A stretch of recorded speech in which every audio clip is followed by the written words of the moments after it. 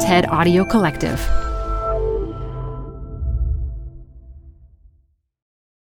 I can't really explain what it felt like in the moment, just seeing it go. I feel like I get emotional now. It's just like, it was just so crazy. I still think to this day, it's one of the greatest single sports moments in history. From the TED Audio Collective, this is Design Matters with Debbie Millman. For 18 years, Debbie Millman has been talking with designers and other creative people about what they do, how they got to be who they are, and what they're thinking about and working on. On this episode, Megan Rapinoe talks about soccer, politics, and what Colin Kaepernick did for athletes like her. Colin actually gave us, really for the first time, a mechanism to protest. I've been reading and loving Architectural Digest for as long as I can remember. The magazine and the website are the first places I go for design inspiration. So when I found out that the editors of Architectural Digest just launched the Ad Pro Directory, the ultimate resource for matching designers with prospective clients, I knew I had to tell you all about it. Now, for the first time ever, AD's extensive community of homeowners and design enthusiasts can easily find and hire their favorite design professionals. The directory is a list of AD-approved architects, interior designers, and outdoor specialists that anyone in need of design services can access for free by searching by profession and location. If you're a design expert who is looking to grow your business and want a chance to be featured in AD, apply now. If you're a client seeking best-in-class design services, you can browse AD's extensive list of design experts. Want to be introduced to the best of the best? Explore the AD Pro directory at architecturaldigest.com/Design Matters. Why do millions of people every year visit Philly's Rocky statue? Enter The Statue, a brand new sound-rich podcast from WHYY in Philadelphia. The all-new 6-part series explores a monument to the most famous Philadelphian who never lived, Rocky Balboa. You'll get to hear from me, Paul Farber, director of Monument Lab, all about what made the Rocky statue, from the aesthetics of the monument to what it means to memorialize this underdog story. So don't miss out. Follow The Statue on your favorite podcast app. Megan Rapinoe is a 2-time World Cup champion and an Olympic gold medalist, to name just a few of her accomplishments.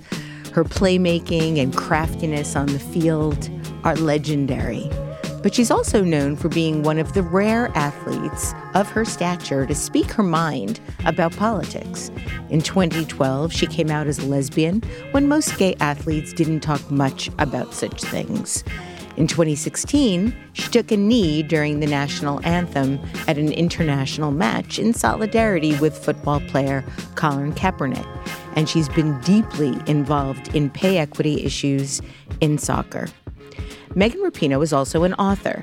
Her memoir, One Life, was published in 2020 and instantly became a New York Times bestseller.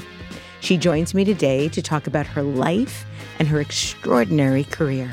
Megan Rapinoe, welcome to Design Matters. Hi, how are you? Thank you for having me. Absolutely. Megan, I understand you do a phenomenal Jim Carrey imitation. Oh my gosh, who told you that? Oh, I don't know. I just was wondering if you might be willing to share that with us today. All righty then. I do love Jim Carrey so much. I actually have a slightly funny story. I was at the Super Bowl last year, and you walk out, it was like droves of people. I think I don't really geek out over celebrity at all. I always find it interesting. It's like, what are you going to do with the picture that you chase after this person for? But let me tell you, I chased after. He was like riding in a golf cart or something. Chased after him, and in just typical loser fan fashion, went to take the picture and actually turned the phone off. Like the off, but you didn't. I didn't push the volume button. I pushed the off button, and I was like, "Oh my god, I'm so sorry. I'm such a loser. This is so weird." I still have the picture. Of course, I did nothing with it because what do you do with those pictures? But it's really the only celebrity that I've ever run down. I just think he's so funny and so thoughtful and I think even what he's done sort of beyond with his painting and just his pontifications about things are really interesting. But yeah, big Jim Carrey fan growing up, definitely. You were born and raised in Redding, California. Your dad worked as a commercial fisherman, a car salesman, a crane operator, and was the owner of a construction company. And your mom worked as a dental assistant, a clerk at a shipping company, and for over 30 years has worked the late shift at Jack's Grill. And so I assume it's safe to say you inherited their work ethic? I think so. Yeah. Both of them just continue to be hard workers. We're at the point now where I'm like, you just retire, you guys. It's like, we're done with the working. You can just live your lives now. Yeah. That kind of just like, you get up and you like do your job every day, and it's hard sometimes and you don't like it. And it's not always what you want to do, but it's, oftentimes in service of the things that you do want to do. So that sort of makes it all worth it. You're the youngest of the family, but also have a fraternal twin sister named Rachel. And I understand when you were a child, you were shy and let Rachel speak for you. And that went back and forth several times. That sort of dynamic changed over the years. But when did you start speaking up for yourself? Yeah, it's really interesting. We've gone through these sort of ebbs and flows. We're like each other's yin and yang, our sort of perfect balance. So I was, pretty gregarious, I think, growing up. When we first went to kindergarten, I was the one speaking for her. She was painfully shy. And for that reason, my mom split us up. My parents split us up once we got into first grade, pretty much all the way through. In high school, we started taking classes together just because it was, you don't have the same class all the time. But around like 5th and 6th grade, I think that's when like puberty started to happen. I feel like I showed up for 5th grade and 6th grade and everything was different. It was so bizarre.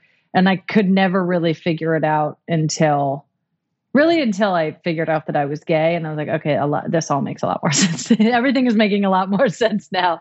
It definitely, found so much comfort in sports and being able to kind of just be myself there. But really from like 6th grade until college, it was, especially in middle school.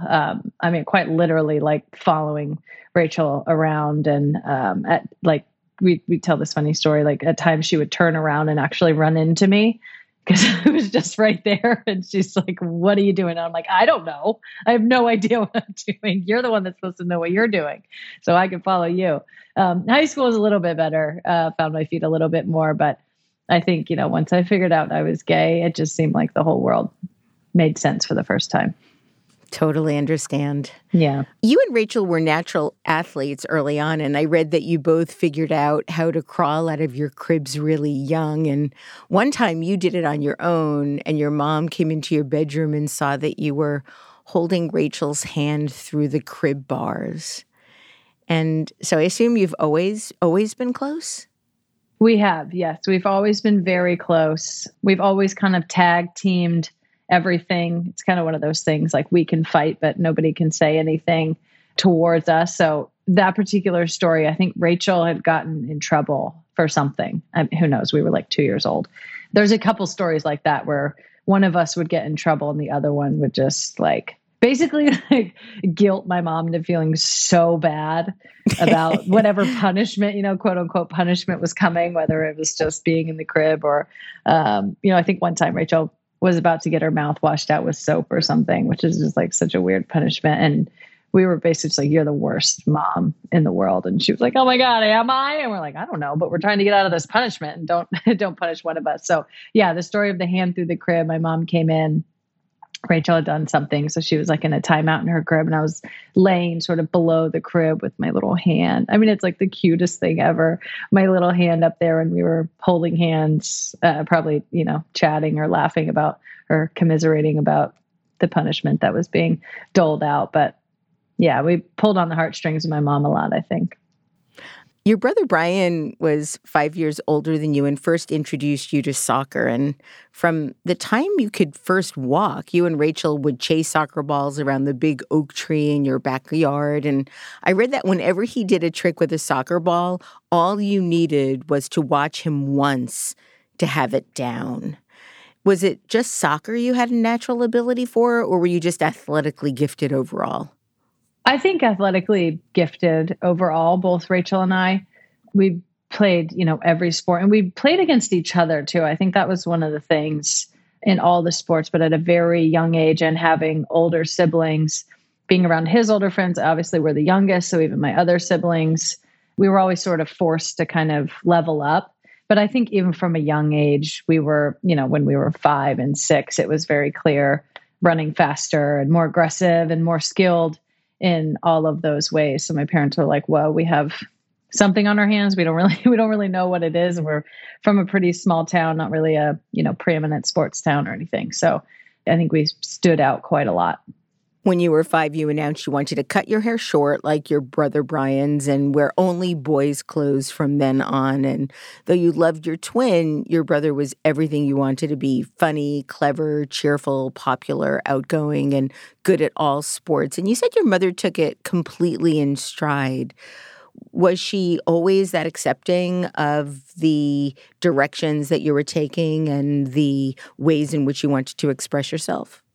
I think mostly. I think when we came out in college, both my sister and I came out in college, that was a little bit harder. I think for all parents, you kind of have a dream or a sort of vision of what you think your kids' lives are going to be, or what you want for them. You want them to be happy. And, I think as a parent, you want everything to be as frictionless as possible. And obviously that's not possible in the world. And the more dynamic you get as a person, the more friction seems to come. But yeah, it was interesting. And from such a young age, I think she was protective of me as well, because I was called a boy all the time. I didn't really care. And I was kind of like, this is great, because then it's like, I'm more like my brother. And that felt more natural. I don't think it was like even really totally conscious for her of like, oh, Megan's expressing her gender in a different way. I don't think she was thinking about that. We didn't have that kind of language at all back then. But I think it was just like, whatever, she's fine. Like, she's playing sports, she's doing her thing. She has a bowl cut that's, I'll put a beret in it sometimes. But I think she just wasn't really up for the fight. I think us being the youngest of so many kids as well, she was probably just tired and she's like, whatever, like, who cares? Like, it doesn't really matter. The more you try to, she probably learned at that point, the more you try to control your kids, the more they're going to do whatever you're trying to control them against. So I think she just realized that that's kind of just who I was. And she didn't really find anything wrong with that. And I think both for my sister and myself just kind of allowed us to be who we were. In order to express yourself in the way that you feel most sort of authentic, and also to sort of throw yourself into physical activity, really does require a lot of confidence and a certain sense of being able to rely on yourself. For example, I'm just not physically talented at all. And so I tend to be really afraid of things, and I hold myself back from any kind of asserting of myself physically. Did you ever experience any fear sort of moving through life through sports?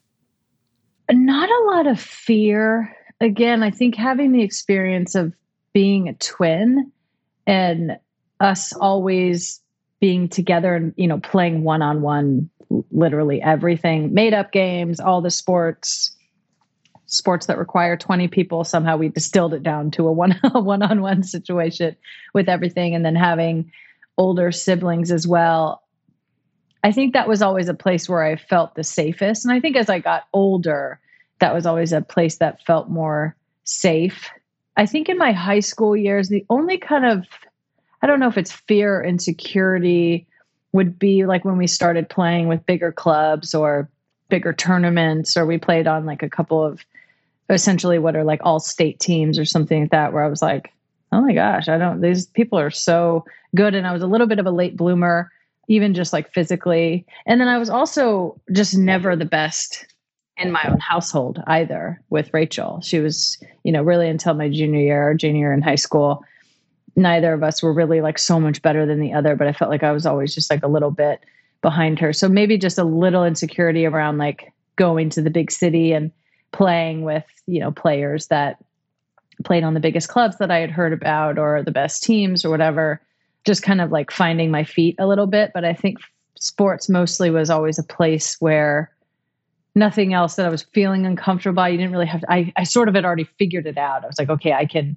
exist here and feel really confident and safe. And I think that's where a lot of my general confidence came from, was having that ability to really express myself and being sort of allowed to express myself too. I think coming from a smaller town and playing on not like the preeminent club teams that are so focused on winning. And I think at a young age in sports, sort of like youth sports, pretty much if you're like, if you hit puberty quicker or you're faster or you're stronger, like you're going to be more dominant. And I think that's what a lot of the club teams like focus on, or what a lot of the youth teams focus on, instead of like skill and understanding of the game.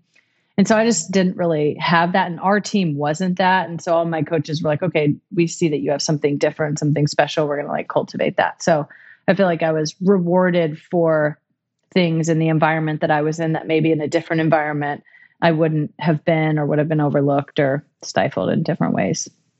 Since there wasn't a girls' team available in your neighborhood, when you were 6 years old, you and Rachel were invited to play with the under-8 boys' team. Then your dad started an all-girls team. Is that right? Mm-hmm. He did. Yeah, it was basically just a mashing up of all the best athletes in the town that we could find. We all played almost every sport.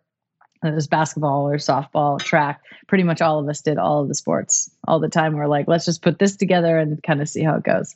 And you said you were highly emotional at that time with really no idea how to handle your emotions.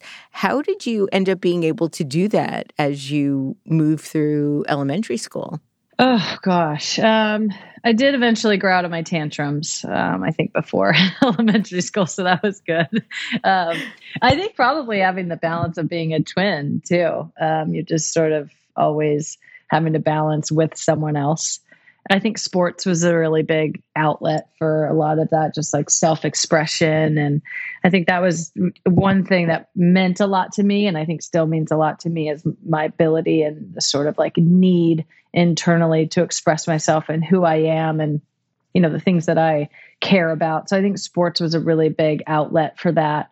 But I think it was probably much later until I really learned how to, express my emotions or even be able to name them. And yeah, I think just over time becoming a little bit more mature. But yeah, I have some epic tantrums from my childhood.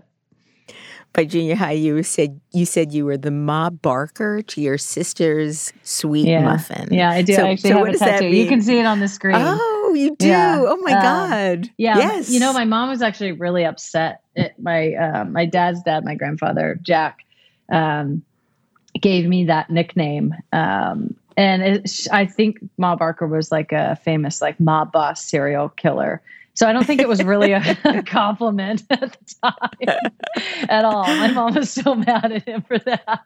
But I think it's, come full circle. I'm not a mob boss or, killing multiple people. But, she probably had to do things different. She probably had to have a bit of ingenuity and, a toughness and obviously bucking against the status quo and just being a little bit unruly. I think that's, part of what my personality was as a kid, is just kind of being a little bit of a showman and a little bit unruly. And then of course, if I would get upset or embarrassed, then that's when like the tantrums would come.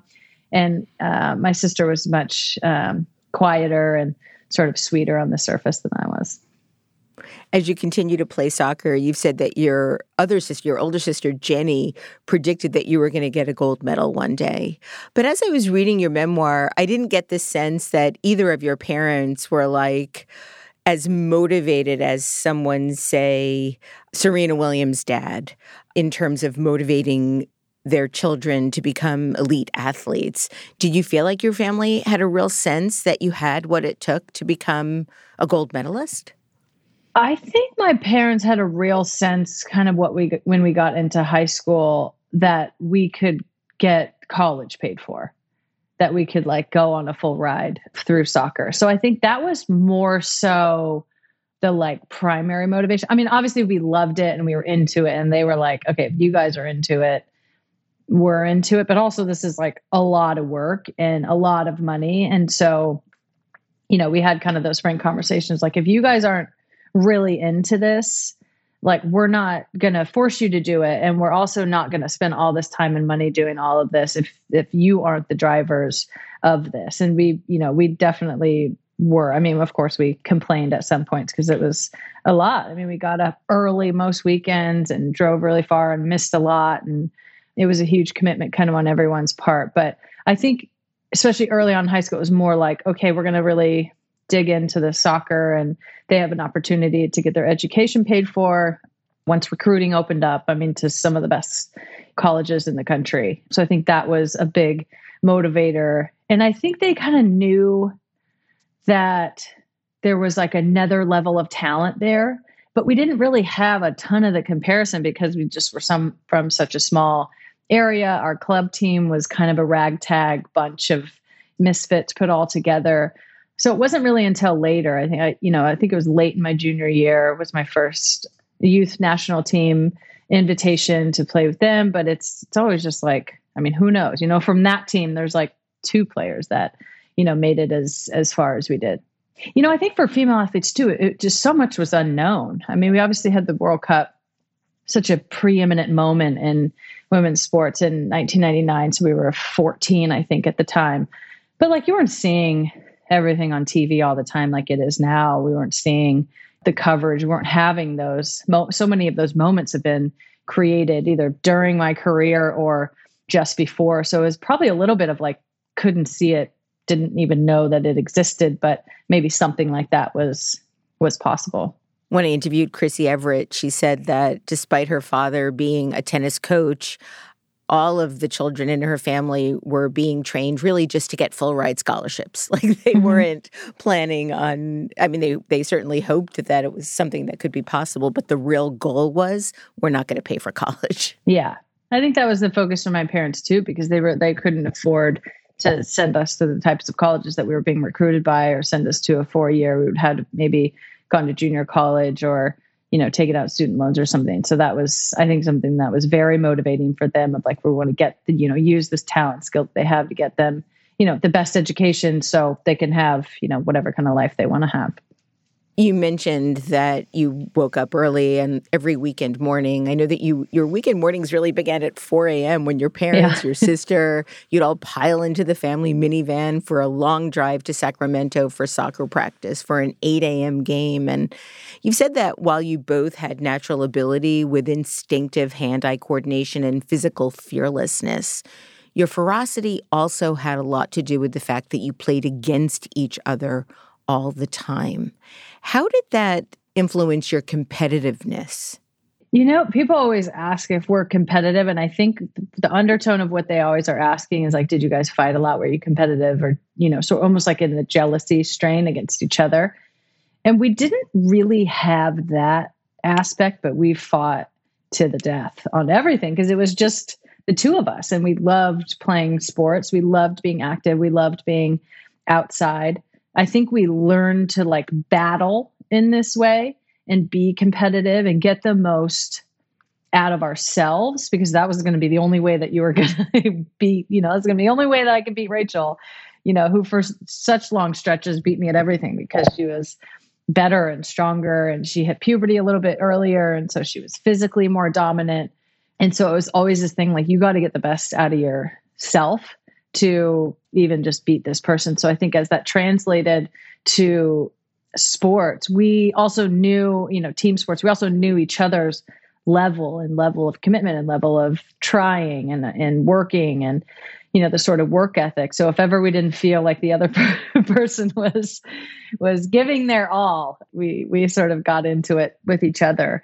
And I think that kind of, helped set the standard for the team as well, sort of unknowingly. I mean, for us, it's just normal to like bicker like that. And it was funny because I usually played forward and she played defense opposite ends of the field. And we'd have these kind of like, epic screaming matches but then it was kind of, just sort of over when the game was over. And ultimately we just wanted to win and wanted each other to be successful. But I think there's just a level of honesty that we still have to this day. It's like no one can really talk to her the way that I talk to her and vice versa, both good and bad. It's just a little bit more honest. And I think just as a twin, there's just a level of understanding and intimacy that you have with someone that just doesn't really exist anywhere in any other relationship that you have.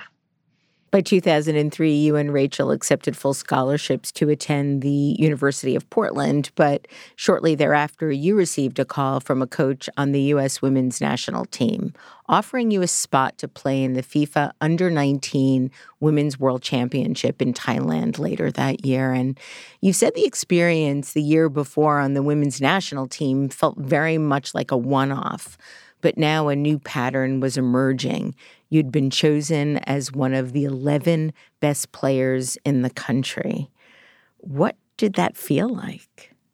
I mean, kind of surreal. I think for a long time, I kind of had imposter syndrome. Like I didn't really, like I knew that I was good, but then, I wasn't from the best team or from the best club or, never won the best tournaments, never was really the best. And so I think it took me a little while to like settle in to, what it even meant to be on that team. Even just like the training environments and the training habits, and to just feel more comfortable. But I think that experience kind of gave that to me. The coach was amazing. And I feel like really valued, what I brought to the game, which I feel like is different. I still feel like that, very different. So I feel like it was like strange a little bit. And it was weird to be away from Rachel as well, and weird not to be on the same team. But I think it helped me grow as well, sort of forced me to grow and kind of put me in this different environment that really challenged me because I was uncomfortable and I didn't know everyone. And, a lot of other players sort of knew each other. And I was like, this weird kid from like Redding, California. They're like, where? I'm like, I know. I don't really know. It's not LA and it's not San Francisco, but it is California. I assure you that. I think it was just one of those, like, while it was very uncomfortable and challenged me a lot, it was sort of one of those pivotal points in my life where I was like, oh, okay, I can do this and, be in this level of competition, not just, with the US players, but on a global stage as well. You said that you knew that the way you played was different. How so? I've never been the fastest or the strongest or the fittest. I've never really had like a physical imposing power over anyone. I'm not going to really just like run past anyone. So I think there's like a lack of physical flash that immediately it's like, okay, well then what are you doing? I think my game is much more predicated on not just understanding where I am in space, but where my teammates are. It's like I might not be scoring the goals or making the assists, but I might make the pass that makes the pass, or, finding those little areas that are creative. I think I play a little bit off pace or unexpected, just kind of seeing things that are maybe developing, I see it before anybody else sees it. So the sort of vision and creativity. And I think for me, it's always about like, who's around me and everyone else. I've never been that kind of individual player because I can't really be. I'm not like an exceptional dribbler or super fast where I can get around people or talented in that way. So it's always been like, who's around me and how can we create an advantage or create an overload or put the other people at a disadvantage. I think that's what I'm always looking for. There, teams are always going to, or players are always going to try to take away the thing that you're best at or take away something. So I'm always thinking like, what are you trying to take away? You're going to have to put more into one area than another. So I'm going to try to exploit that other area and just try to use my brain a little bit more and my understanding of space to basically get the ball in. You're considered one of the greatest soccer players to have played the game. You have played with some of the greatest soccer players to play the game. Your fiance is one of the greatest basketball players to play the game. From your perspective, do you have to think that you're the best in order to be the best? Oh, good question. I never look at it like that. I don't think I'm the best. I definitely think that there's other players that are better than me. I'm certainly better at certain things than maybe anyone. Or other players, but I'm always thinking all I can be is me. So I think playing on a team for so long, especially a team as successful as the U.S. Women's National Team, where like you're literally playing with the best players in the world all of the time. I think the comparison game is very dangerous because you're just never going to be able to be someone else. So it's always like, how can I bring what I can bring? Because I know nobody else can bring that. I do think you need to have a level of confidence and even aspirational confidence of like, when I go out there, I don't necessarily think like, oh, I'm the best, but I think when I'm at my best, then I feel confident against anyone, or feel like no one can beat me, or feel like I'm going to be able to impose myself on the game. There's some people who have a legitimate argument that they are the best ever.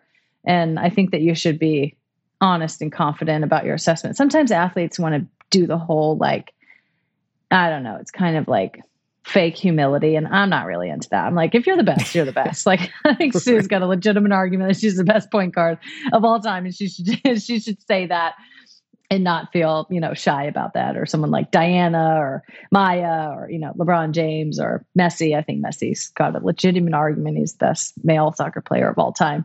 But I actually legitimately don't think I am. I think I'm very good and, have my place among the very best. But I sort of look at it like, I just want to be my best and always bring, what I know that nobody else has that I have, to try to influence the game that way. When you first joined the United States women's national team, you said that if anything could bring you down to size, it was walking into the national team locker room as the youngest and least experienced player.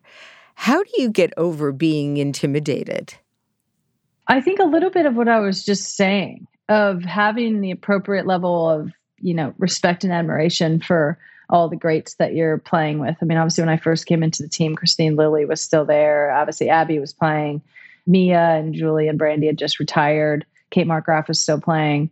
So like, I'm clearly not at their level at this point, but I think also being like, well, I have something different. I have something that is also special. And so trying to focus on the areas of my game that are special and that could bring something different, always learning, always trying to get better, but understanding that I could never be those players. And so being intimidated or feeling less confident because I'm not those players didn't seem that useful. And it took a little bit of time, because oftentimes you are being compared to those players. It's, certain players make a roster and other players don't, or some players start and other players don't. But I feel like even the times when I hadn't been starting, it was more just like, how can I continue? The only thing that's going to get me on the field is me playing my game. It's not going to be replicating someone else's game better than they can actually do it. So just trying to keep that in mind, that everybody brings something special. And the thing that makes teams special, I feel like, is when everyone gets to be their unique individual self with the team in mind. And that's, I think, when you get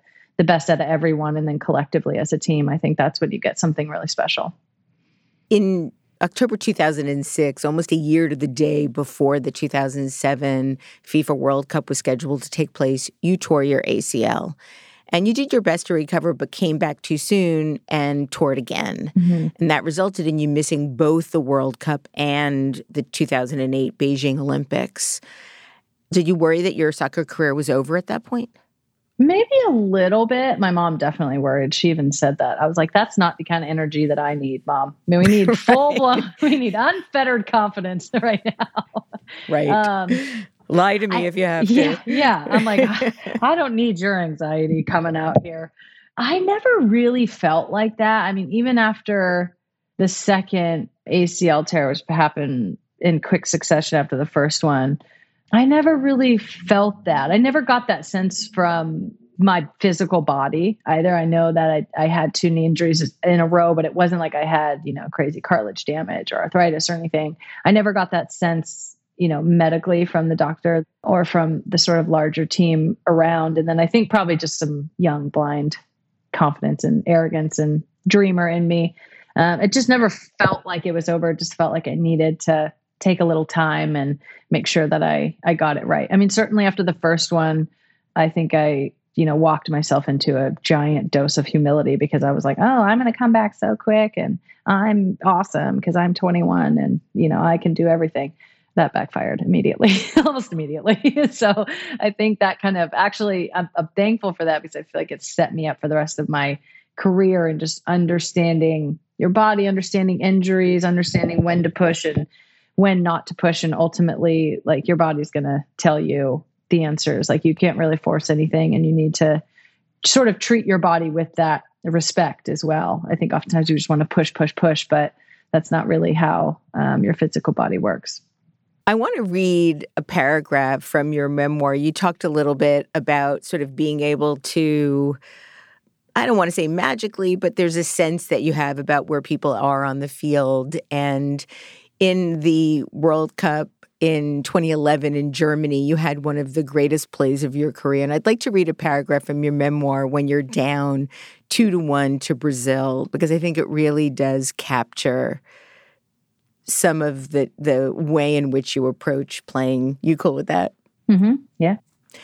In the 122nd minute, I was thinking, we're fucked. But I can hold two thoughts in my head at one time. And while thinking, we're fucked, because we're in the dying minutes of the game, the ball is way down on our end, and the Brazilians are trying to run down the clock with their antics. I'm also seeing Ali Krieger dribbling up the sideline, passing the ball to the middle to Carly, and then Carly dribbling for what seems like an eternity. And I'm like, just fucking pass the ball to me, because I'm open and I'm coming up on the left. And she dribbles across the field, finally plays it. I take one touch. I don't even really look up, but I'm like, bitch, you'd better be there. Somebody has to be there. And it was literally a Hail Mary pass. This was our last chance. The ref should have already blown the whistle, and I just bombed it up the field where the ball found Abby, who headed it in. Oh my God, she screamed. Oh my God. Best cross of your life. It was an epic sports moment, extremely dramatic. I imagine people back home watching, sitting in bars, jumping up to celebrate. When the whistle blew, we were tied 2-2, and the game went to a penalty shootout, which we won 5-3. That clip of my cross to Abby and her stupendous header into the goal went what we didn't yet know to call viral. One of the great moments in sports history, brought to you by Design Matters. Is there a way to describe what that felt like? You kicked a ball, not knowing where you were kicking it, but knowing full well, I think, where it was going. Talk about how that felt. Oh, gosh. It was the craziest. It was just the craziest moment. I think there was so much pressure and just so much going through my head. I mean, it's like you have the larger sort of context of this would be, I think, the earliest exit of any team in U.S. history going out in the quarterfinals. So that's obviously terrible. You never want to be that team. I'm like, oh my God, this is nuts. It's already like way into overtime we've already gone into overtime. The game was crazy too. We like got a red card early in the game. So we were playing down. It's gone into extra time. I think in the absence of some of the time wasting from Brazil, the game would have already been called, but I think the ref was feeling like that wasn't fair, which I'm not even sure refs are like supposed to do, but she did. It felt like an eternity. I think it was like oftentimes in those moments, I mean, the extra time, as we've seen in this, recent Men's World Cup, it's very just like arbitrary and like, we don't really know, but they usually give momentum the advantage. So we were sort of coming up the field. Everything felt like an eternity.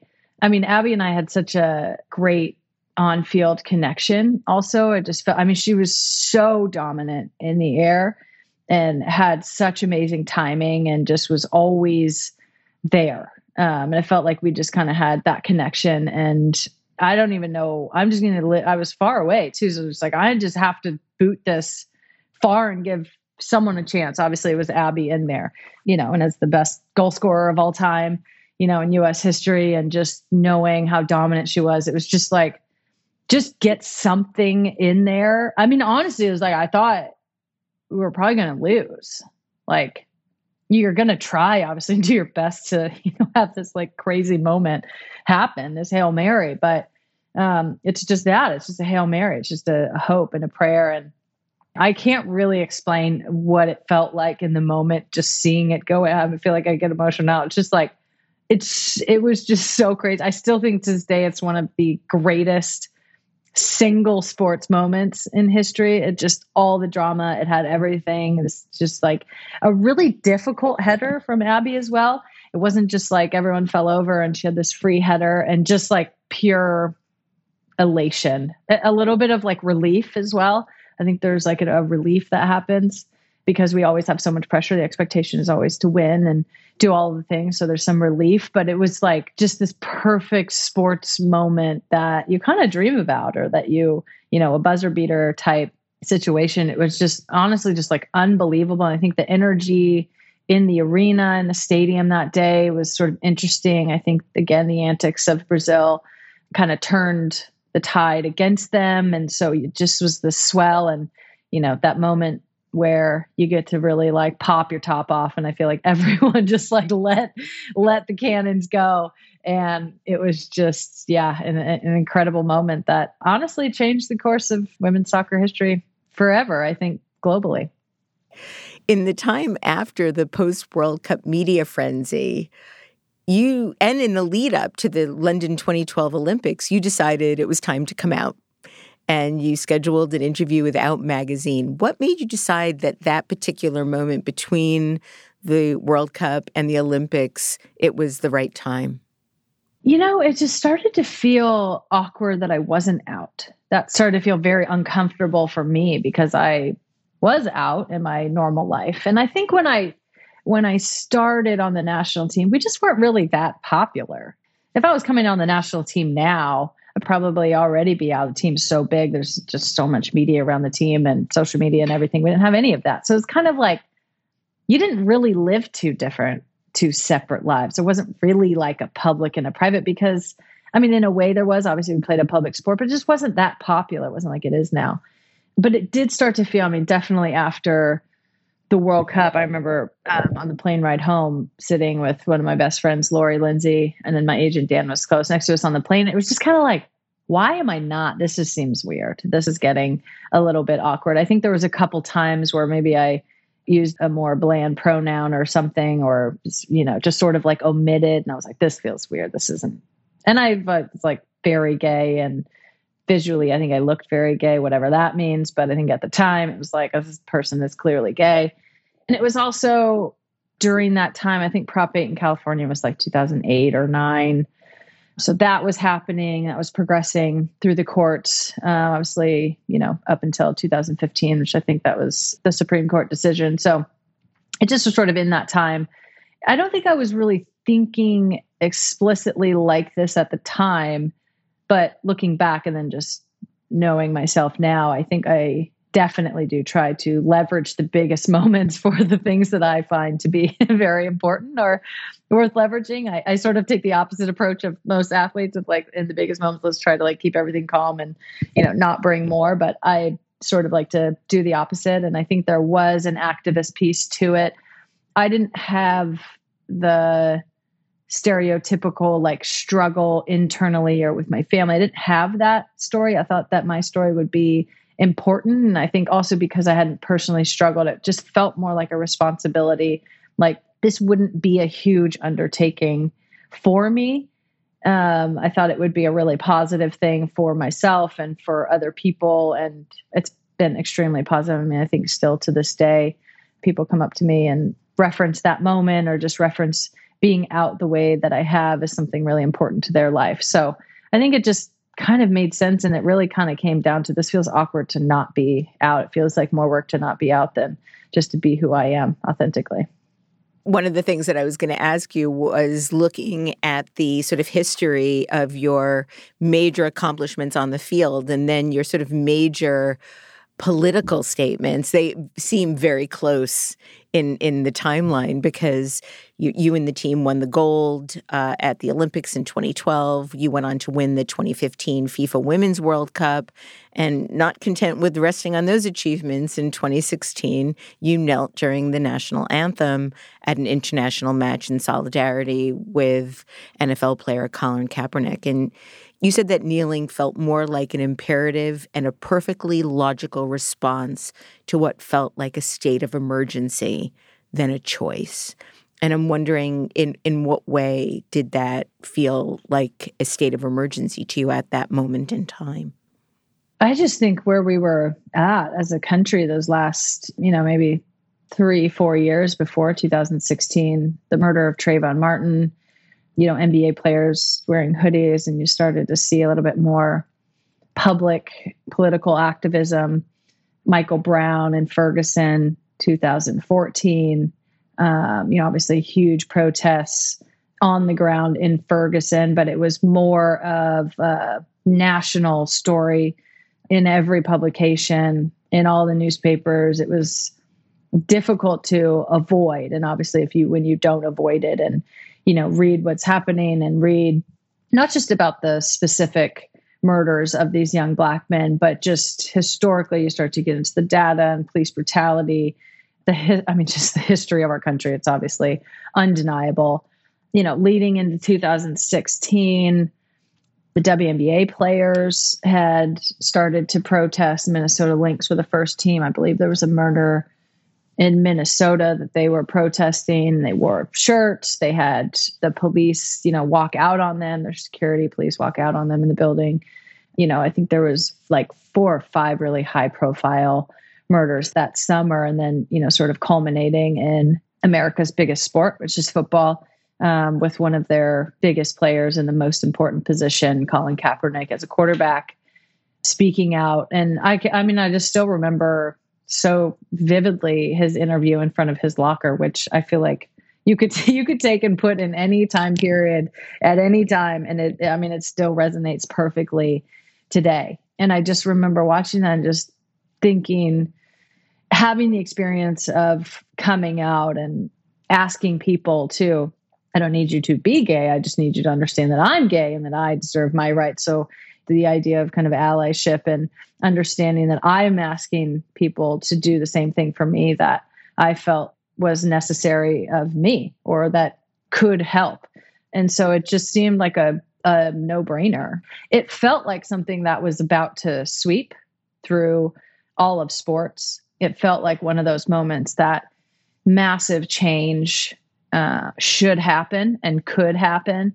And it just felt, I think, like a personal moment of like, I just couldn't really reconcile not doing anything. I mean, how could I, understand what was happening and, seeing what had happened again, Trayvon Martin and Michael Brown and all these murders the 3-4 years prior, and then culminating in this moment where Colin actually gave us really for the first time a mechanism to protest against the systemic police brutality and white supremacy that really our country was founded on. So it gave us a real clear mechanism with the kneeling on something that you could do, and then sort of talking points or a way that you could verbally support kind of on top of that. And I still believe to this day, if one white quarterback would have knelt with Colin, or even just one white, high profile NFL player would have done that, I think we would have much more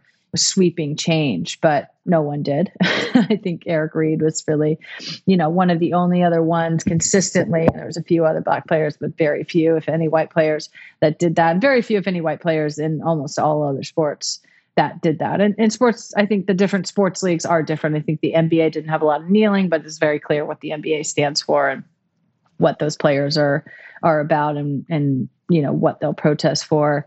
And still to this day, it feels like a complete no-brainer to me. I would do it all over again in the exact same way that I did it. Obviously, I didn't know everything going in. I think I was very naive in a lot of ways.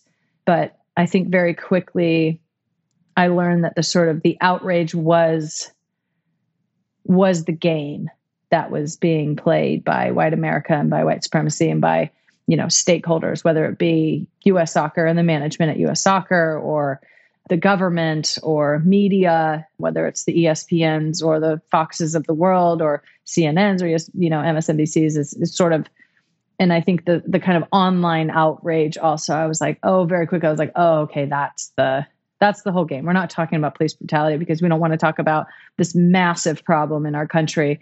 We want to talk about whatever, military or the flag or lack of patriotism, whatever that means.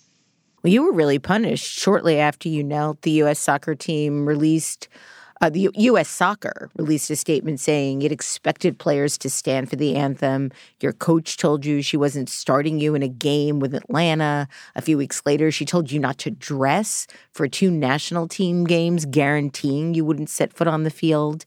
And with the exception of a training camp you attended in November, you wouldn't be invited to train with the team again that winter or the following spring. And then in early 2017, the U.S. Soccer Federation formally banned players from kneeling during the anthem. How did you manage through this time not playing and being punished in such a public and vindictive way? Yeah, it was difficult. It was very difficult. I mean, I have an amazing group of people around me from my family who didn't always share my views, certainly, but always, supported me. Obviously, my partner, Sue, Dan, my agent, Jessica, the woman that I work with. It took a team of people close to me, and then also just keeping myself educated. I mean, I think ultimately I knew that I was doing the right thing. So I never felt like, oh, fuck, I made a mistake and now I can't really take it back. I always felt like U.S. Soccer looked horrible from the second they put out that statement. And they did. They looked absolutely terrible. And every move they made from then on, they looked terrible and continued to look terrible until, again, a hand was forced in 2020 with some apology that also looked pretty terrible. And people were like, really? Is this you? But I think for me personally, Sue's calm head kept me from firing off a number of irrational, sort of wild emails that I probably would have regretted. I never really got into like the Twitter outrage. That, again, I think I learned very early on, like, okay, that's the point of all of this, is just to incite outrage and not really talk about what we're talking about.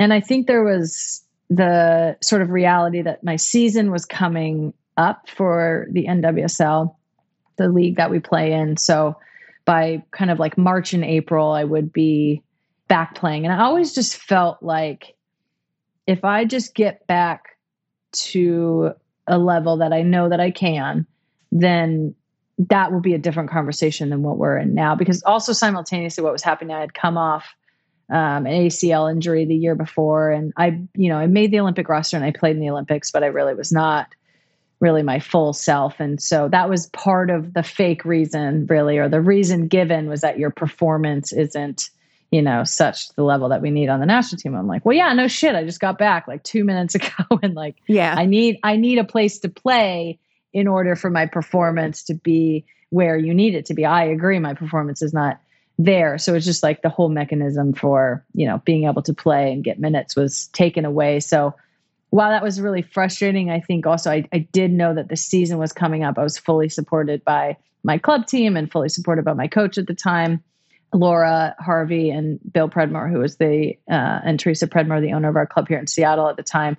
I felt fully supported there. So it was just like, I just need to get back on the field to do what I'm doing and to play my sport, because I feel like it'll be undeniable then.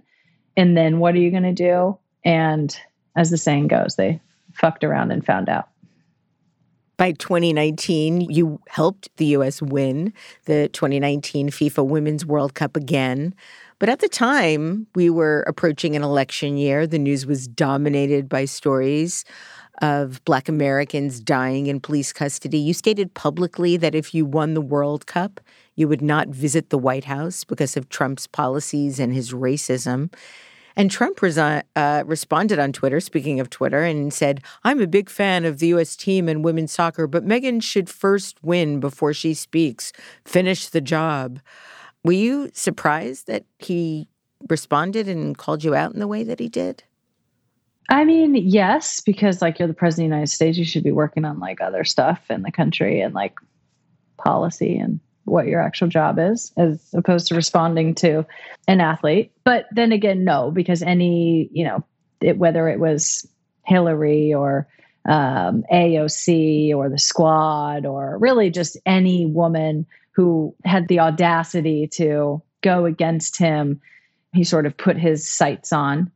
So in a way, no, he always tries to insert himself into whatever the sort of cultural moment is at the time. I'm sure he felt left out of the World Cup because it was such an amazing moment, as it always is. And obviously, I mean, the man loves an American flag. So it's like he didn't want to miss out on this incredible moment of patriotism. So I was surprised because I was like, this is just absurd. I never want to not be shocked and surprised by that level of absurdity from that high of an office in the country. But at the same time, it was very much par for the course. I thought it was obviously extremely tacky and just unacceptable and very unpatriotic to sort of heap that pressure onto an individual player, but onto a team in a moment where they're trying to do something really special and trying to achieve a dream that they've worked so hard for.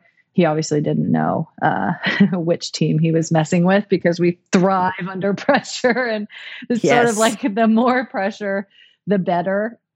And I think just for me personally, I never felt unsafe. I never felt any of those things. And, from, a physical or emotional online perspective at all. So I think the team was able to, and myself was able to take it on as more of like a ridiculous joke, like one more thing that this crazy thing is happening, and thanks for more eyeballs, because we, undoubtedly, I think it raised the profile of the entire team and what we were doing, and our performances on the field sort of showed that. So it was absurd in all ways, but again, I feel like those big moments I really do enjoy, and all the antics around. I mean, we sued our federation, 2 months before going to the World Cup anyways. So we were already locked in as a team and sort of prepared for anything. But yeah, that was that was a funny bus moment when everybody realized that happened. After winning the world title, you posted, "The group is strong, resilient. We have pink hair and purple hair, tattoos and dreadlocks. We have white girls, black girls, and what's in between. We have straight girls and gay girls." And I kind of love that in this particular case, history is written by the victors. Very much so. Yeah, very much so. You and your teammates fought for years for pay parity with the men's team, and this seemed like a no-brainer as the winning women's team was getting paid less than the losing men's team. And this year, back in May, at long last, you've achieved that goal. I know that the case said for now, this was going to be, there will be pay equity. Do you feel like that will be the way it is for the future? Yeah, I think that's the sort of baseline now. I think something we always want to keep in mind is equality or equity doesn't always have to mean the exact same. And I think oftentimes with men's and women's sports, or with women's sports, it's like this trap we get into of comparing ourselves to the men. And if we could just do all the same things, then we'll be all the same kinds of successful, which will never happen. I think as any marginalized person knows, you could, that's the sort of twice as good. You can do everything the same and they're still not going to let you in. So right. I think always keeping in mind what's different about our game, what different needs do we have that maybe the men's team doesn't have. It's more so about the equal investment, the equal care, really. I think so much, I mean, maybe this is a soft topic, but the actual care that each individual in the federation and at the board level and at the executive level has for the team matters. I mean, for so long, we could just tell, like, they don't care. They don't really want to be here.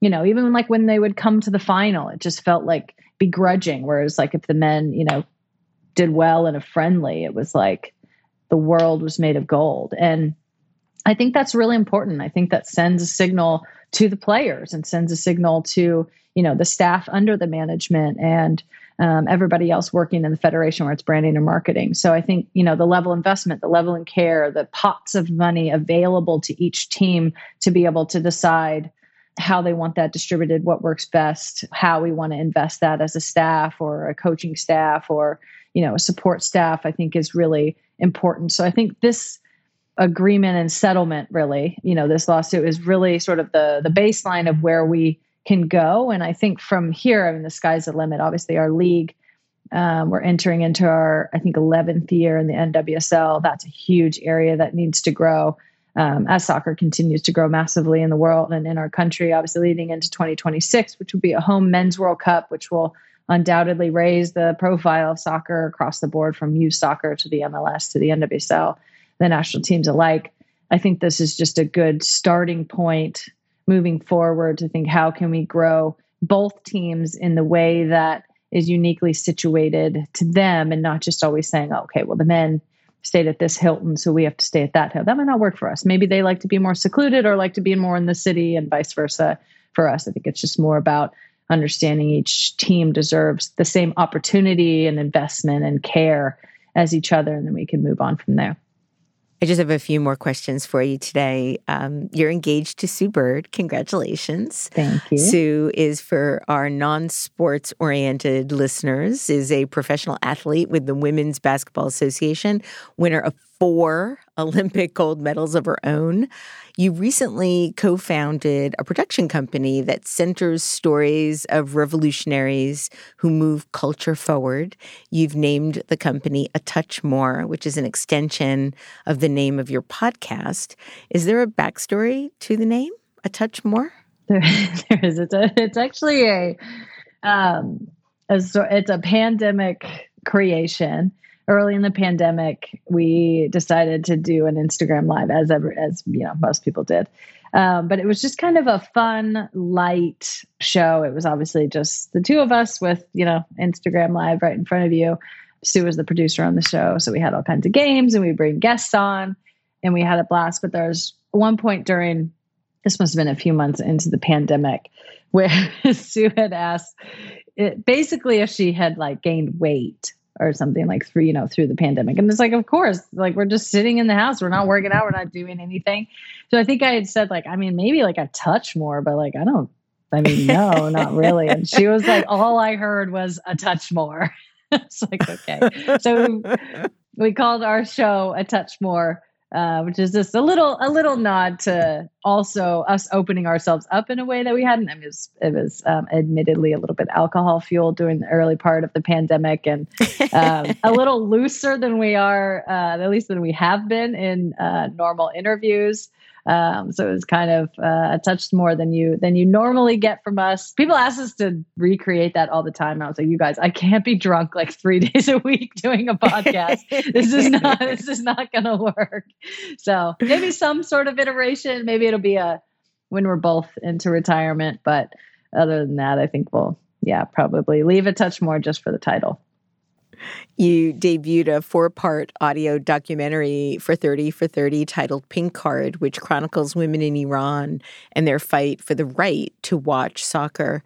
What other kinds of stories are you hoping to tell?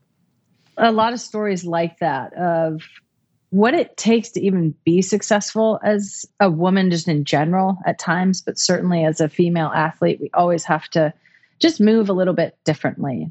You're really good, and so then you can just go and play professionally is never the whole story.